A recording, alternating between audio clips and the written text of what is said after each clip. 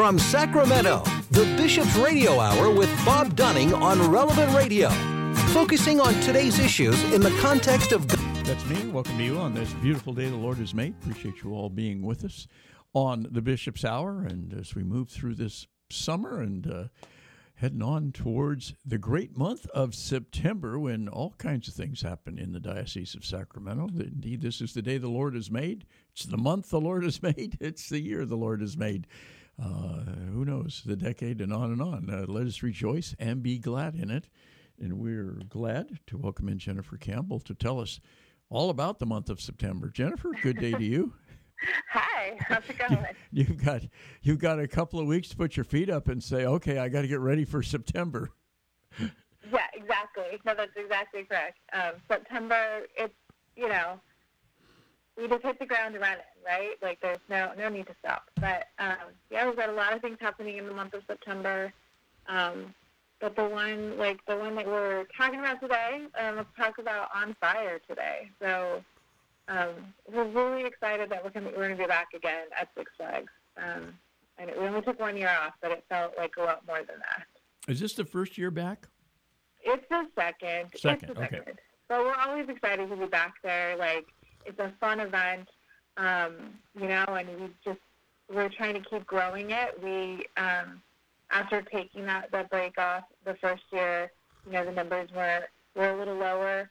And last year, the week before, we thought we were going to have like maybe 1,000 people, and we ended up with like over 2,000. So we saw a lot of tickets that last week, but it's always a good event. We just got to get those tickets selling earlier. Do people have to sign up ahead of time? They do. They have to purchase tickets. They actually purchase them directly from Six Flags. We have a code that you use that gets you the On Fire tickets. You have to purchase your tickets in advance. They will sell tickets at the gate, but they're very limited in the number they can, because the ticket for On Fire includes a lunch, which other park tickets just to Six Flags would not include. If you've been to an amusement park, you're paying for every single thing. And so, yeah, the pre-order ticket for On Fire does include that lunch. Okay. Well, I'm telling you, I'm not picking on Six Flags because it's everywhere. Food in amusement parks, baseball stadiums, football stadiums, theaters is just out of control in terms of price these days. And if you get an all-you-can-eat lunch as part of the ticket of admission, that alone's worth the price of admission. Honestly, the lunch is, and it's a big lunch. Like there's definitely you get the hamburgers. I think some of the kids' favorite part is that it's some kind of dessert, usually an ice cream sandwich. Wow. So kids always like those. You mean I could have 2 ice cream sandwiches? You definitely could. Do you have an age cut? Do you have an age cutoff for who can come? No, we do not. Okay, because I'm just a little bit past to the youth and young adult. A little, but that's okay. Okay, a few months. We also need chaperones, of course. Yeah. So the food is included, but even more fun at that lunch than just hanging out with your friends eating a burger, of course, is we have our Vocation Carnival going on at that same time. So we have orders of sisters and different priest orders, as well as our own vocation offices in our diocese and the other dioceses involved in the event, are there. They're going to play a carnival game with you and talk to you about their vocation and what it means. So kids have this opportunity to go around and meet, priests and nuns and brothers who they wouldn't normally get to see. That's such a great idea. It's so fun, and it's just it's kind of like a low-key kind of chill way for a teen to like feel comfortable to go talk to a sister, because you're just playing a carnival game with them. You're talking to them about their vocation, but you're also like can win some stickers or a prize of some kind. They all have different little things they're giving away that during that carnival as well. every time I hear that term, Vocations Carnival, I think of Father Memo dressed up like as a circus clown. Carnival. It's like, and they're not. But it is that name alone is attractive. Vocations Carnival, like we want this to be a fun experience. We want this to be an interesting experience. We want you to be attracted to coming to this and learning and seeing a priest or a nun or other religious out and about. Exactly. It's such a different environment. Yeah, totally. And also, most of the orders, the people that are there, they're coming for the lunch, obviously, to pass out stuff and to talk about their vocation. But you'll also see them, like, on a ride or two, or going and checking out the dolphins or the penguins, or right outside the Vocations Carnival, where we have the picnic where we eat at, is the stingray exhibit. Where you can pet I was just going to say, I was there about a month ago, and I went to the stingrays. Yeah, it's right there. Oh, my goodness. And there was see a sister or a priest petting a stingray or two. Yeah, I mean, it was so cool. I'm real big on God's the gifts He has given us in nature, and I was with one of my daughters and a granddaughter, and oh my gosh, it was like I think we could have just spent the day there watching these things swimming around, and fortunately there was a kind of like almost like a park ranger or something there. Explaining about, okay, this is where they're native to. No, they're not going to sting you, or if they do, it's not a big deal. So why do they call them stingrays, and what do they do? It was just, and they're just the weirdest looking animal. Yes, completely. And you go, those aren't real. This is like a Disney animated to look like a real pond with real fish in it, because they're from outer space. They're just fascinating. They are. And so it's just interesting to be able to see it's something that we talk about at camp is like how funny it is when we see one of our camper shirts out in the wild. So we'll see a camper wearing their Camp Pandola shirt, at the grocery store or whatever. And it's just, it feels out of, it takes you out of the place for a minute. And I think sometimes that happens with for teens, especially seeing our religious brothers, sisters, priests, in their, their habits, but in the park, right? Like hearing something that seems completely mundane, like going on rides and doing those things that like we do in everyday life, but we just don't think about. Oh yeah, like sister, whoever does that stuff too, and I think that's important for kids to see. So part of the reason we do that Vocations Carnival. I think it's fun. Yeah, it's just a. I don't know who dreamed that up, but they deserve an award or something. It's I'm not sure exactly who at this point either. My guess would be Deacon Kevin. But, Well, he kind of was the brains behind this whole event, which now has spread to 9 dioceses, something like that.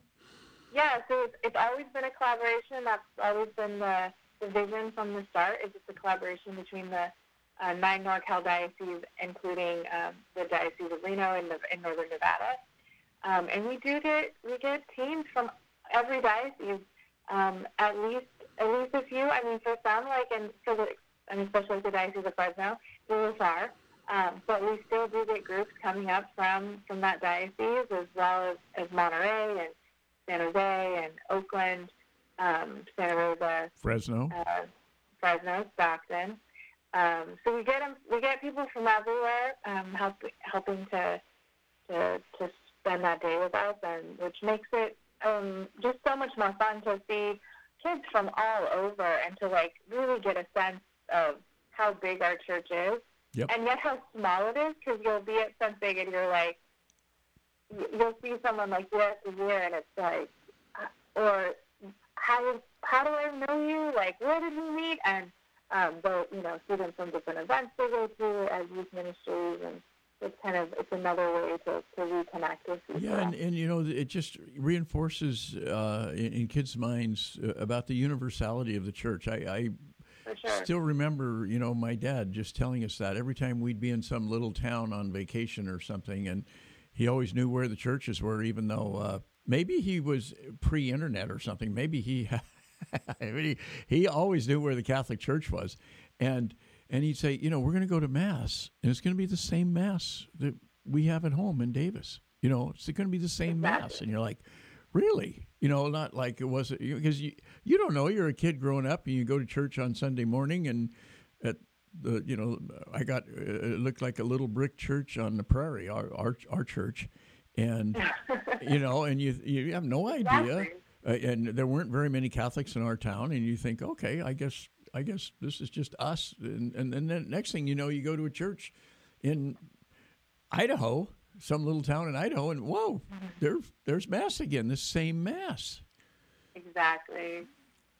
No, exactly, and I think kids don't always appreciate that because it's not something they're exposed to maybe. So that is also a great part of On Fire. And we've got some great speakers and musicians coming this year that I'm really excited about. Our keynote speaker, Maggie Craig, is going to be great, and she speaks all over the country. She's based in LA, so it's nice to have somebody from California who's going to be speaking to the young people. And then our band, we've pulled together. They're musicians that aren't necessarily a band, but they do a lot of events together. Last November, they were the NCYC house band, so the National Convention of Catholic Youth that was in Long Beach. They were the house band for it, and so we invited them to join us at On Fire. So we're now calling them the On Fire House Band because they don't have a band name. I keep telling them, you guys need to come up with a cool band name because you guys are really a band. But it's Ben Cortez, Thomas Muglia, Dana Catherine, and Carla, whose last name is escaping my brain right now. She's from LA. But they're all part of OCP, the OCP family, and we're highly recommended by Steve Agrazano, who's a big friend of the event and our department. So it's nice. We've talked to him a number of times. Of course, yeah. And I don't know if you recognize, but both they're also kind of OCP legacy. Both Thomas and Benjamin's fathers are OCP musicians as well. Oregon Catholic Press. Oregon Catholic Press, yep. So we've got them coming out, and then Joe Melendez will be back once again to liven up the whole event. So we've had him on a number of times too, and yes. I turn my mic off and I just sit here and I just listen. He's just great. He's has such a love for our event, a love for youth in our church. And it's just great to have him really understand the flavor of our event and what we're going for, and really be a good partner in that. He is right now. He's in Portugal for World Youth Day. He's been doing some events there, so I'm really excited. Can't wait for him to get back to the States so we can talk to him about how World Youth Day went. But so hopefully he'll bring some of that flavor to the event for us. But, there are Six Flags all over the country. And not just Six Flags. There's all kinds of amusement parks, all kinds of places. I'm wondering if you ought to take this show on the road. Franchise it. It's like, I think it is. Look at how many years so many great ideas. They fizzle out after a couple of years for unknown reasons or maybe known reasons. What seemed like a good idea in your office didn't turn out to be a good idea out in the real world. Yes, of course. And this one has a long life, and everybody, when you add up all the individuals over the years that have gone to On Fire, it's a big number. It is. There's one of the diocesan directors. He came to On Fire as a participant. Wow. I think when he was a young adult, but still as a participant he came and then stayed with youth ministry and then now is somebody who helped us put the event on. Mm-hmm. Like, it does have that long life now at this point, which is such a great, legacy for the event. And it's just still there's new people coming into the church and coming into youth ministry, and so we're always trying to encourage and invite them to come to the event and participate as well. That never stops. It's good. Six Flags maybe is just about the right size. I mean, nobody's going to close down Disneyland for a day, or Right. But right. Six Flags is just maybe the right size that they can accommodate this group and not worry that they're going to go out of business because they made special concessions. And sure. it's wonderful that they've been so supportive as well. And they really have been so supportive. It is a collaboration with the park. It's something that we have spent a lot of time, forming that relationship and then working with them to make sure that it works for both of us, and that we have a good day at the park. I mean, it isn't closed to the public. It is a public. It's open to the public the rest of the day. There's just parts of the park that are closed off just for us, which is also nice. So it also gives us that opportunity to evangelize in a kind of passive way. Having signs up that say confession here. And right. If you're, not somebody who goes to church but is like, what? Like, confession in a park? Like, yeah, you don't need a ticket to confession. We don't charge for confession. It's free. Do not. It's right. free. It's free. But yeah, so we have those opportunities for some passive evangelization to show sure. In the park people who have no idea what the event is. They just happen to bring their family there for the day. I know the on Ash Wednesday when Bishop Soto goes public, goes to the steps of the state capitol and has been at federal buildings and city halls and that kind of stuff on Ash Wednesday, has been at Sac State. That I remember going to one at one of the federal buildings right downtown, very near the state capitol, but it was to catch the after-work crowd. The state capitol is usually 7:30, 8:30 in the morning, and this was like 5 o'clock, 5:30. And you could see the Capitol, and it was outside. It was in like a little kind of courtyard that was, but right on Capitol Mall, and you'd see people walking down Capitol Mall that didn't intend to come to this, and they'd see the bishop, they'd see a crowd, and they go, "What's going on?" They're in the back. What's going on here? Ash Wednesday. Oh my gosh, I almost forgot. And people coming out of the building, rushing to the parking lot and stopping and looking, and many of them coming and joining, and that's a great way to evangelize, a great way to remind people. And I could just see that.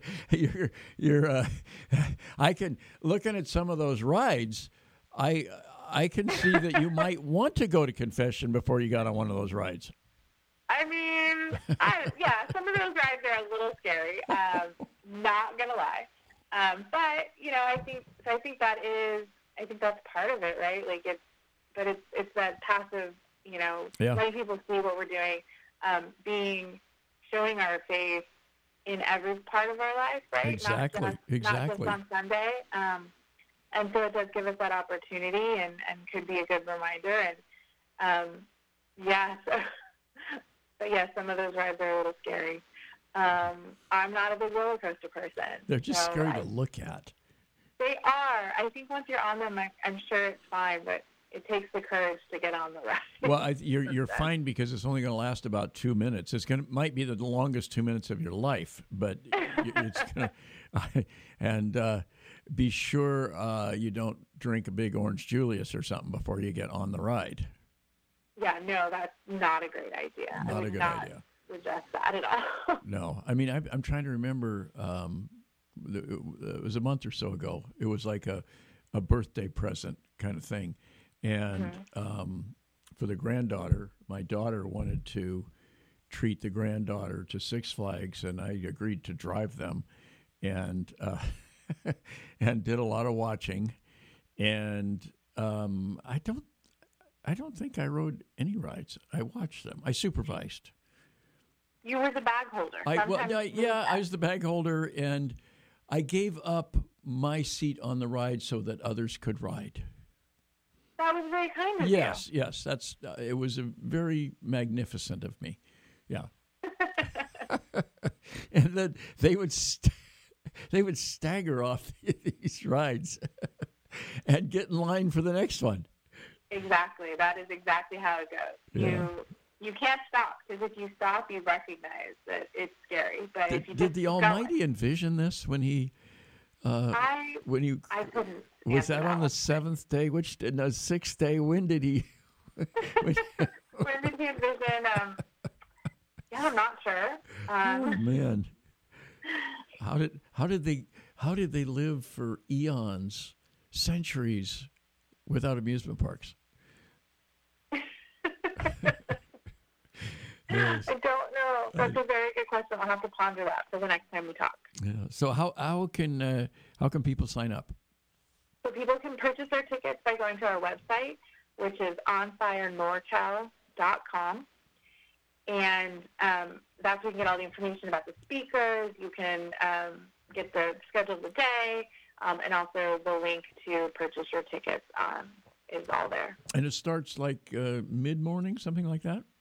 We start at 9 a.m. 9 a.m. Okay. With Mass. And I forgot to tell you, have I told you yet who the celebrating bishop is going to be? I don't believe so. The main celebrant is going to be somebody you know. Oh, wow. Bishop Cotta. Oh, wow. From the Diocese of Stockton, formerly the auxiliary here in the Diocese of Sacramento. Yeah, we're all very excited that he agreed to it's his turn. He agreed to be there, and he's going to be the main celebrant. Of course, Bishop Soto will also be there. Bishop Soto doesn't miss it, does he? I think he's only missed one. Yeah. And I think it was when Bishop Cotta was our auxiliary. I think that was the only one he's ever missed. But yeah, he's been there every year. Wow, that's great. Well, wish Bishop Cotta and all those great people in the Diocese of Stockton well as well. And we should point out there aren't buses, at least in the Diocese of Sacramento. Other dioceses may do that, may not. Probably depending on the distance. You get to Six Flags by yourself. It's in Vallejo, right off of Interstate 80. Real easy on and off there. Exactly. And parishes generally will come in big groups, and some parishes will organize buses, some won't. I know the Diocese of Reno always brings 3 or 4 buses of people, but each parish kind of decides what's the easiest way to get their teams there. Yeah, and there's a lot of accommodations in the area too. If you're coming from some distance, if you're coming from up in the North State or up in the Tahoe area, and you want to get there in time for Mass, and you don't want to have to leave at 4 or 5 in the morning. There are a lot of accommodations in the Vallejo area specifically, but also on the way. Fairfield and that area too. There's a lot of accommodations if you want to come on a Friday night prior to the event. Yes, exactly. Yeah, totally. There's tons of places that you can stay. How wonderful! Well, Jennifer, you've got your work cut out for you. Next time, maybe we'll talk about ministry days. Yes, definitely. Next time we can talk about ministry. So Six Flags again. It is the 16th of September, correct? 16th of September from 9 a.m. till 9 p.m.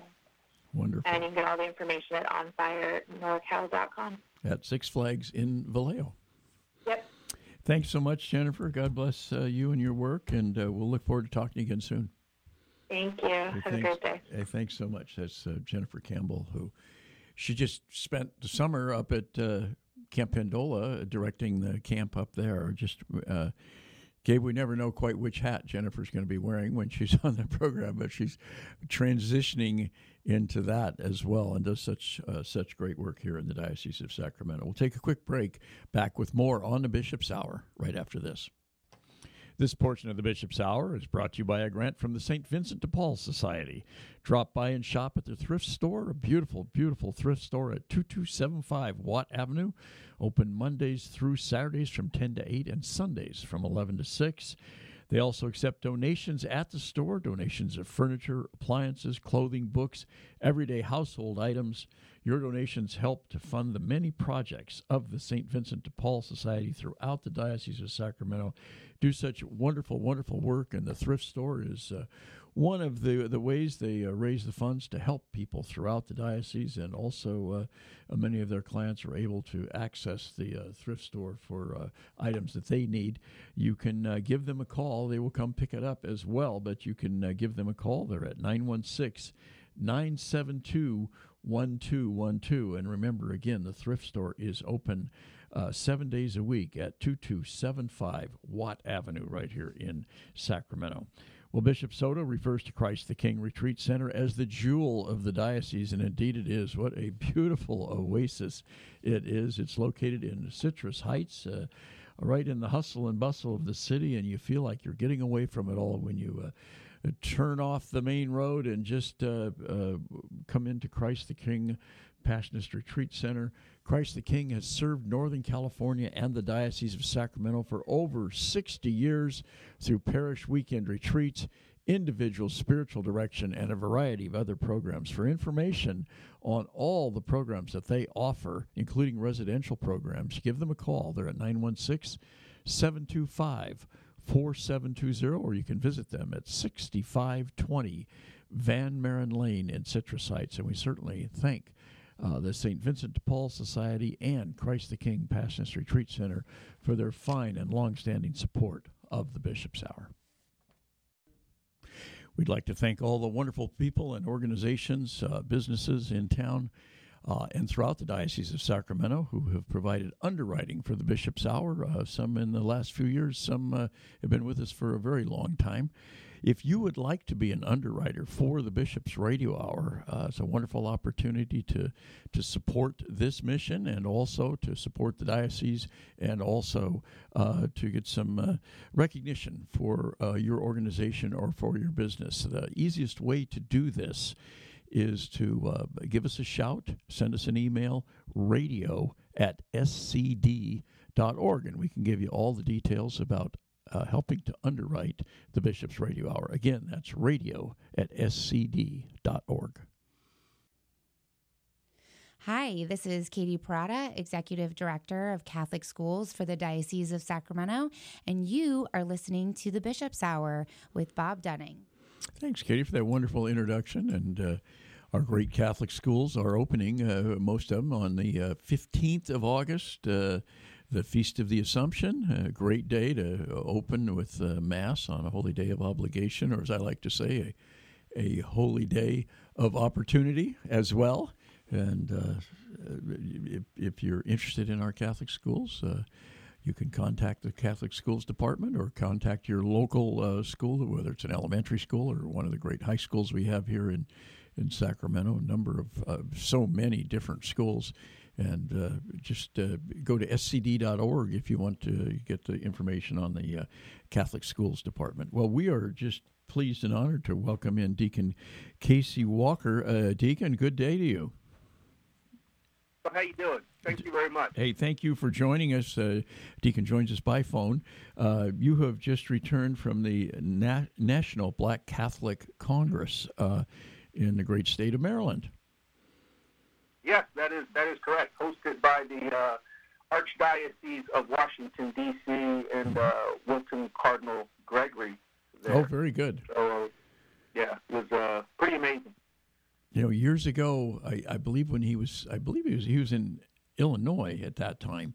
I got to interview Bishop Gregory, and then he went on to Atlanta, and now is in Washington, D.C. Yeah. Pretty wonderful. Yeah. Pretty wonderful. Mm-hmm.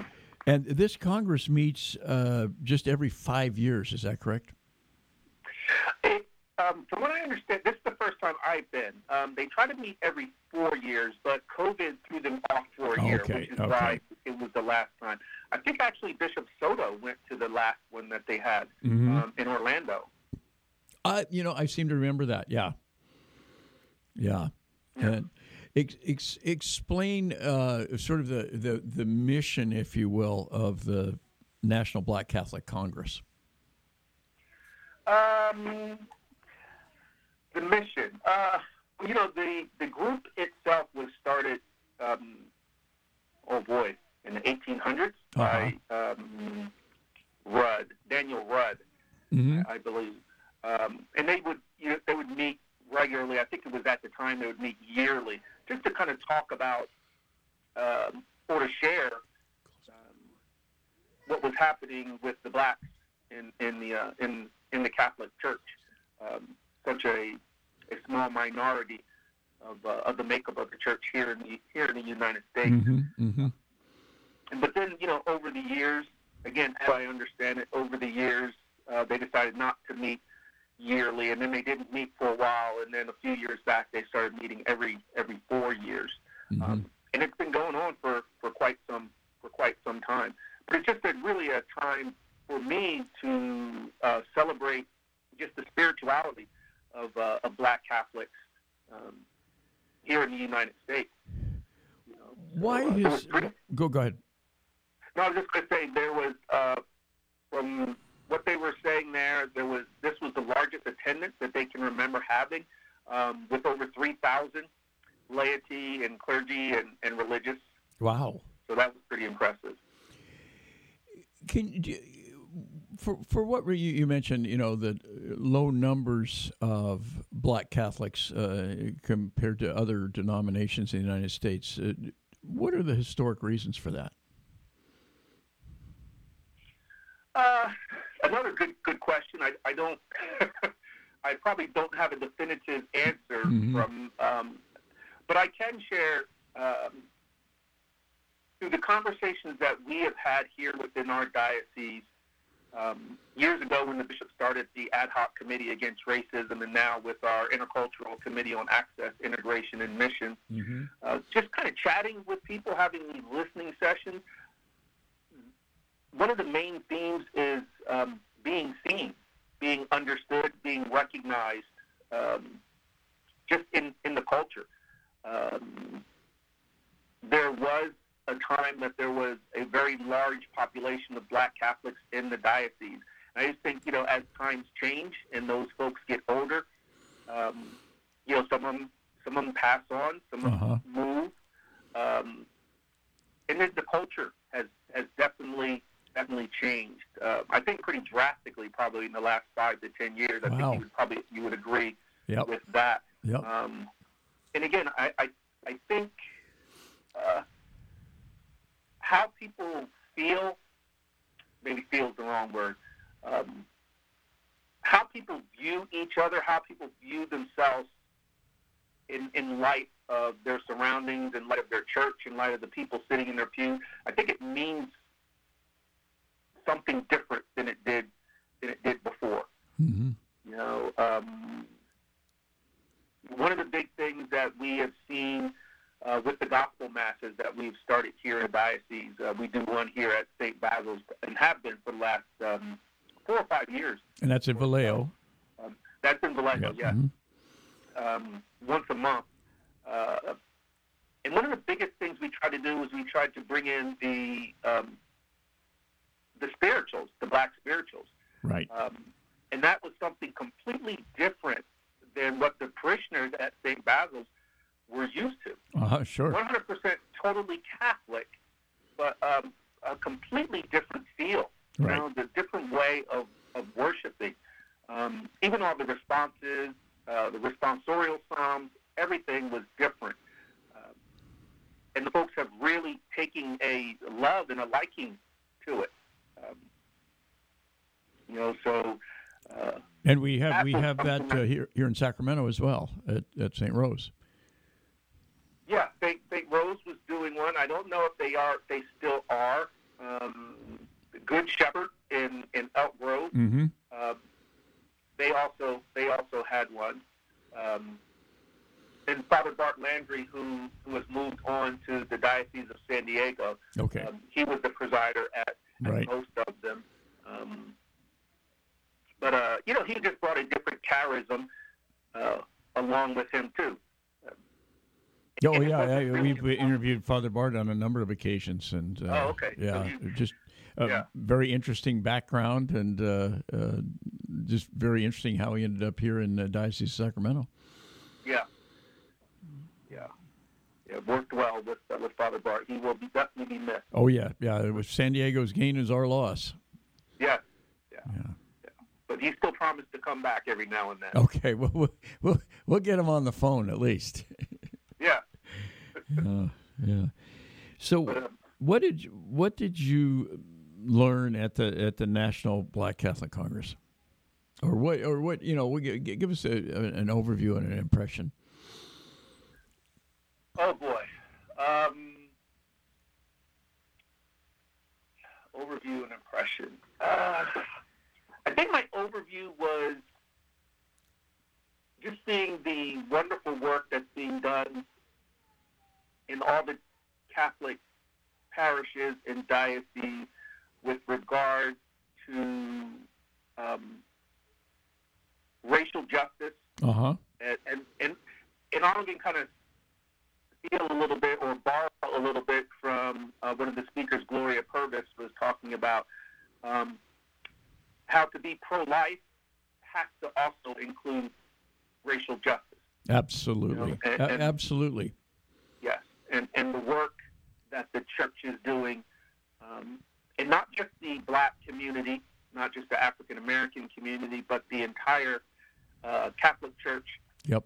Here in the United States, but also all the work that still needs to be done.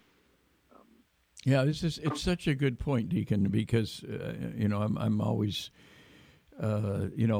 Obviously we hear pro-life and we think, about abortion and that issue, and rightly so. But pro-life includes people in hospice. It includes people at the end of life. It includes people who are 20, who are 30, who are 40, people who are oppressed, people who are rich. It includes everybody. Every life is valuable, and every life is... We're all made in the image and likeness of God, and I don't know how you can be pro-life and be something else when it comes to certain groups. Yeah, no, I agree with you wholeheartedly, and we say that we are a pro-life community. We know that we are a pro-life church. We are a pro-life faith, but we struggle sometimes on putting that in action, mm-hmm. Or facing it. My fear is, or my observation is, that's when things start to become a little bit politicized, which is very easy to do, but we have to kind of fight against it. We say we're pro-life, but let's close the borders, right? Yeah, and those are conversations that are worth having, that need to happen to some extent, right? But how much are we recognizing our neighbor? Yeah, you're right about politicized. I mean, you can't order a flavor of ice cream without somebody saying, "Oh, you must be a somebody." You're like, "Wow." Yeah. The art of dialogue and conversation is being lost. It really is. I guess it's still an art. It's just, unfortunately, I think we're less and less willing to engage in it. Yeah, I mean, I think we had hoped that stereotyping had gone out the window years ago, and it seems now it's more prevalent than ever. Like, somebody went to a certain movie, it means they're this. Somebody drinks a certain beverage, it means they're this. Somebody, it's like, holy cow, which fast food restaurant you patronize means you're this. And no, I just like their French fries. It's like, wow. Yeah. No, I 100% agree with you there. And those conversations are, why we do certain things or how we feel a certain way. Those are conversations that we need to have, but like I said, we're reluctant to have. But that is one of the things that we've been working on. And again, this was from my trip back to the East Coast it was just kind of the Spirit just kind of kept pounding me in the head. This is the work that you guys need to be doing on the Intercultural Committee, getting those conversations out there, starting to talk to people, or actually really train people on how to be in those conversations, how to sit in that uneasiness, how to sit, in those spots where you just don't feel comfortable. I don't want to talk about race, right? But I have to. Right. Those are the things. One of the things I should mention, since you asked, as you were speaking, it reminded me of the theme. And I'm just reading it off a piece of paper that I have here on this messy desk of mine.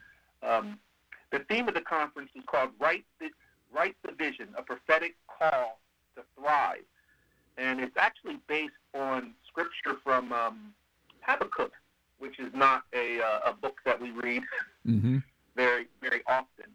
And I actually had to go and do a little bit of research myself. But, the prophet Habakkuk is, he is upset. He wants to know kind of like, why are all these injustices happening in the world, God? And what are you going to do about it, right? Exactly. So I thought that was a very interesting theme for the Congress. Yeah, I mean, we hear that all. It's probably one of the most frequently asked questions, whether publicly or just to yourself, when something horrible happens, and people say, "How could God let this happen?" Yeah. Like it's God's fault. Yeah. Yeah. Yeah, we forget that's the times we forget about, free will. We forget about God's time. Yep. One day is like 1,000 years, and 1,000 years is like one day. Yep. And he goes on again in the scripture. Not that I'm a scripture scholar or anything, but he goes on to tell Habakkuk that I'm taking care of everything. You have to be patient. You have to have faith, and kind of, in my own words, I'll right the ship. Yeah. But those injustices that are happening in this world will be taken care of, right? You just do what you need. Yeah, I'll right the ship. I like that. Yeah. Yeah. So, but yeah, it was very, very, very interesting. We went to one of the evenings, the first evening there, Friday night. We actually had mass in the Basilica. Oh wow! The Basilica on the National Shrine of the Immaculate Conception. Yeah. Yeah, and first time I ever went to mass there. Probably goes without saying, but Bob, there was 23 bishops. Oh wow! Yeah, 23 bishops, and Cardinal Gregory was there. I would say probably easily 50 or more priests, 50 or more deacons. That basilica was packed. Very, very powerful. Very powerful, and people of all color, races, cultures. Mm-hmm. That was kind of a beautiful thing, even though it was quote unquote the Black Congress, Black Conference Congress. It was all nationalities, all cultures. Which is as it should be, for sure. As it should be, exactly, yeah. I remember once just talking to friends, and they know I'm on Catholic radio, and they say, "So, well, I don't understand your church or whatever, and it's just a bunch of old white men, isn't it?" And I said, "Would you please come to mass with me anywhere in the Diocese of Sacramento, not just my home parish, but any Catholic church in the Diocese of Sacramento, and you will have to take back that statement." I'm white and getting there in age, but I'm about the only one. Yeah. But it is an interesting perspective. I think maybe in previous conversations I shared with you, that was kind of my perspective before coming into the church. Sure. I was,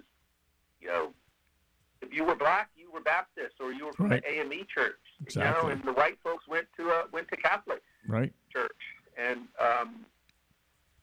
but like you said, until you actually get into the church and see that it is not the case. Not at all. We're all also at that point too, where we, in our liturgy and how we celebrate, we still have to recognize that, which I think is one of the beautiful things of things like this and the gospel masses, or the masses that you go to that or Gregorian chant, or the silent masses, so to speak. I'm sure they're not called that, but with just the masses where there's maybe just organ and those things, they all just come from a different perspective. Maybe not culturally that we would look at, but maybe historically they were kind of cultural. If that makes sense. Yeah. Well, the one question I have, and we obviously all bishops are of equal importance to the people in their diocese, but when the press talks about the Catholic Church, they focus on New York and D.C. Who are the bishops there, and what's it mean in one of those two places to have an African American as the bishop, and obviously the honor of being a cardinal as well? What has that meant? I think there's a lot to say about representation. Mm-hmm. That kind of feeling of belonging, so to speak. In Washington, D.C., just because of the makeup of the area itself, having such a large black population right. there in Washington, D.C., and having a very large black Catholic population in Washington, mm-hmm. D.C. The same as, I'm not too sure about New York, but if you put the Archdiocese of Philadelphia right there, there is, I think there's just a lot of pride, just a lot of feeling like you belong, like you're not mm-hmm. The only one.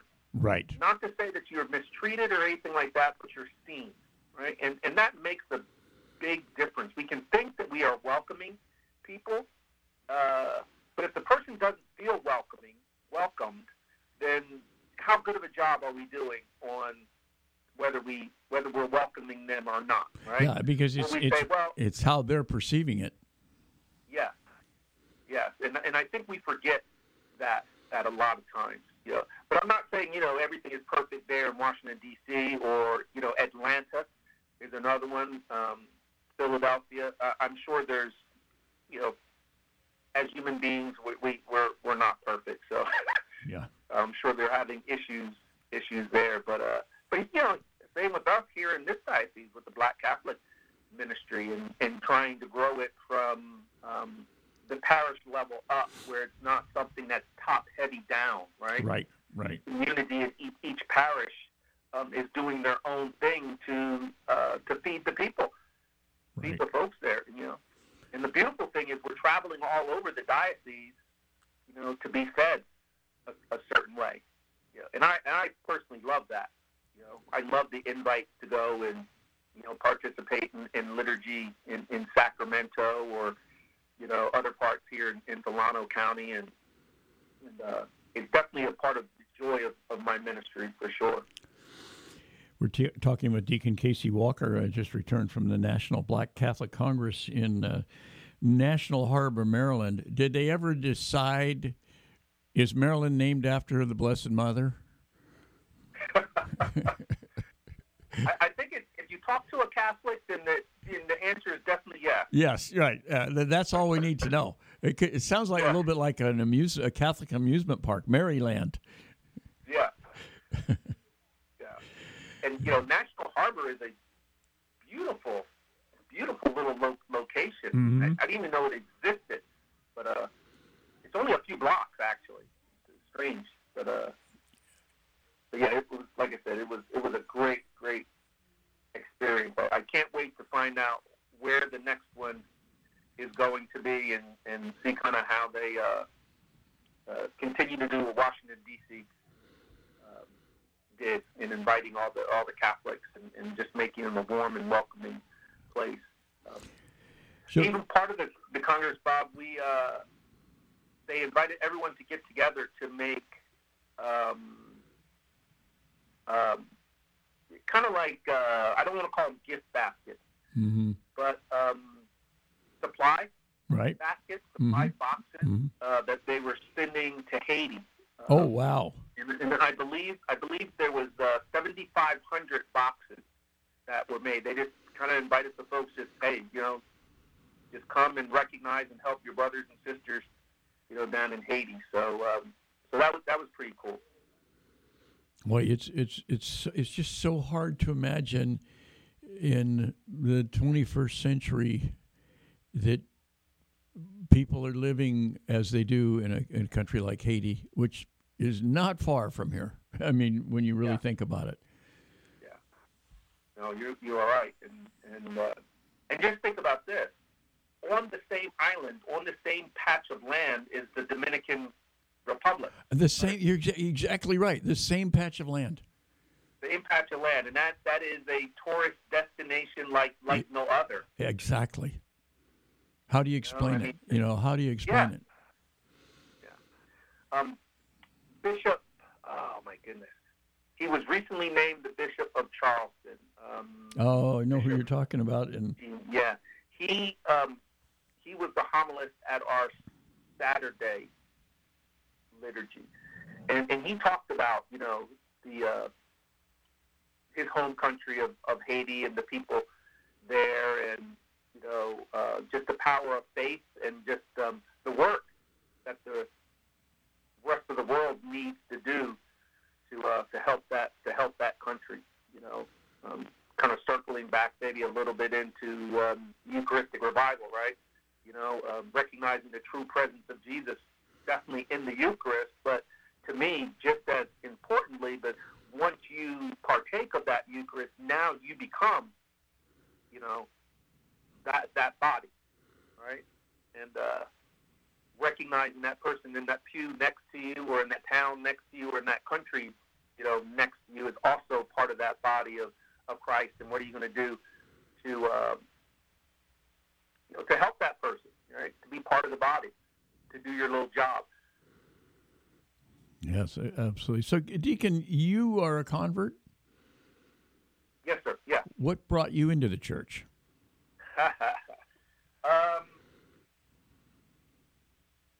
Well, I started going to church, just to the Catholic Church, to keep peace in my household.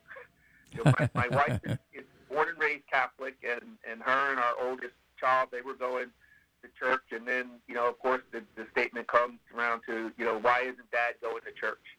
And I was born in a Baptist household. My father was an elder. But as a young man heading off to college, I decided I didn't need that stuff anymore. I can do what I wanted to do. I'm kind of grown. And, fast forward until I get married, and just to keep the peace, to, try to show my oldest that, Dad cared about church. I'll go to church, quite frankly, reluctantly, but I went. And as I'm kind of sitting there, going through the book, because I'm a scientist by heart and by trade, trying to figure out everything that was going on, and I heard a parishioner at St. Basil's. This is a 100% true story. I heard a parishioner at St. Basil's sing a version of one of the responsorial hymns called "Taste and See." Mm-hmm. And that gentleman's African American. He has since passed away. But he sang it with that kind of just reminded me of the church I grew up in. And it just gave me reason to kind of sit and pause and just start to kind of contemplate what was going on. But at the same time, I started to have a thirst for the Eucharist, and I had no idea why. Wow. So therefore, now I needed to know why I cannot partake of this. So, fast forward a few more years, I go to RCI, go through the RCIA program, and at that time it was 2 years, and threatened to quit multiple times because, I was, quote-unquote, ready. And then finally, when it came into the church, I think it was 2003.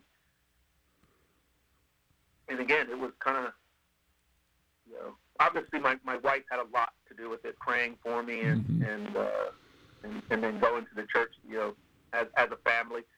But then the Eucharist, was truly it. So. God put that in your heart. Oh, for sure. Deacon, it is such a joy to talk with you. We're obviously against the clock, but before you go, Reverend Jacques Fabre-Jeune, Charleston, just appointed. Yeah, the 14th. What a lovely city Charleston is. And Oh yeah. I've had the luxury of visiting there in March. Yeah, beautiful city, and I'm sure he's a very good man, and will lead many Catholics in the Diocese of Charleston in South Carolina. Deacon, thanks so much for taking the time to be with us today, and welcome back to California. And thank you. I hope our paths cross again, maybe at St. Basil's. Oh, for sure. Thank you very much for inviting me on. Thanks so much. It's always a pleasure to speak with you. Oh, well, anytime. We love talking to you, too. So God bless you and your ministry, and we'll look forward to our paths crossing again soon. Sounds great. Thank you very much. Thank you much, Deacon. That's Deacon Casey Walker, and what a good man he is here in the Diocese of Sacramento. That's going to do it for us for today. Thanks for listening. God bless everyone. This portion of the Bishop's Hour is brought to you by a grant from the Mercy Foundation, enriching lives in the Sacramento region through Sisters of Mercy ministries in healthcare, education, housing, and the care for the poor and elderly. For the Mercy Foundation, philanthropy is one of the most powerful expressions of compassion and love. Just as many people in our community need a hand, countless others are reaching out to them with comfort and hope. You can express your care and concern for the less fortunate with a gift to the Mercy Foundation. You can give them a call, 916-851-2700. That's 916-851-2700. And you can be confident that fully 100% of your contribution will support the Sisters of Mercy ministry or ministries that you choose. And what a wonderful treasure Easter's Catholic Books and Gifts has been for all of us here in the diocese as they transition into new ownership and management. They continue to offer wonderful workshops, wonderful resources for the Catholic community throughout the Diocese of Sacramento. Not only does Easter's provide a wide array of Catholic books, both current releases and longtime classics, but they also sponsor a number of valuable workshops and lectures throughout the year. They're located at 6916 Sunrise Boulevard in Citrus Heights. Give them a call, 916-338-7272. We also receive generous underwriting support by Crumley & Associates, a private wealth advisory practice of Ameriprise Financial Services. If you have questions about retirement, Crumley & Associates can help you with their confident retirement approach that can help define a clear roadmap to get you where you want to go. You can contact them, get all the details at Crumley & Associates, 7956 California Avenue in Fair Oaks. They're at 916-638-4600. That's 916-638-4600. And we are certainly appreciative of the fine and long-standing support of the Mercy Foundation, of Easter's Catholic Books and Gifts, and of Crumley and Associates.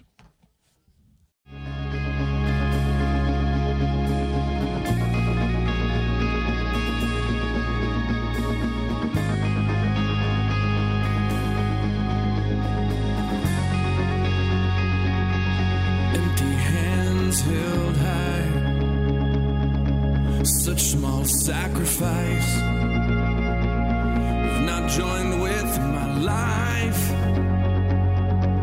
I sing in vain tonight. May the word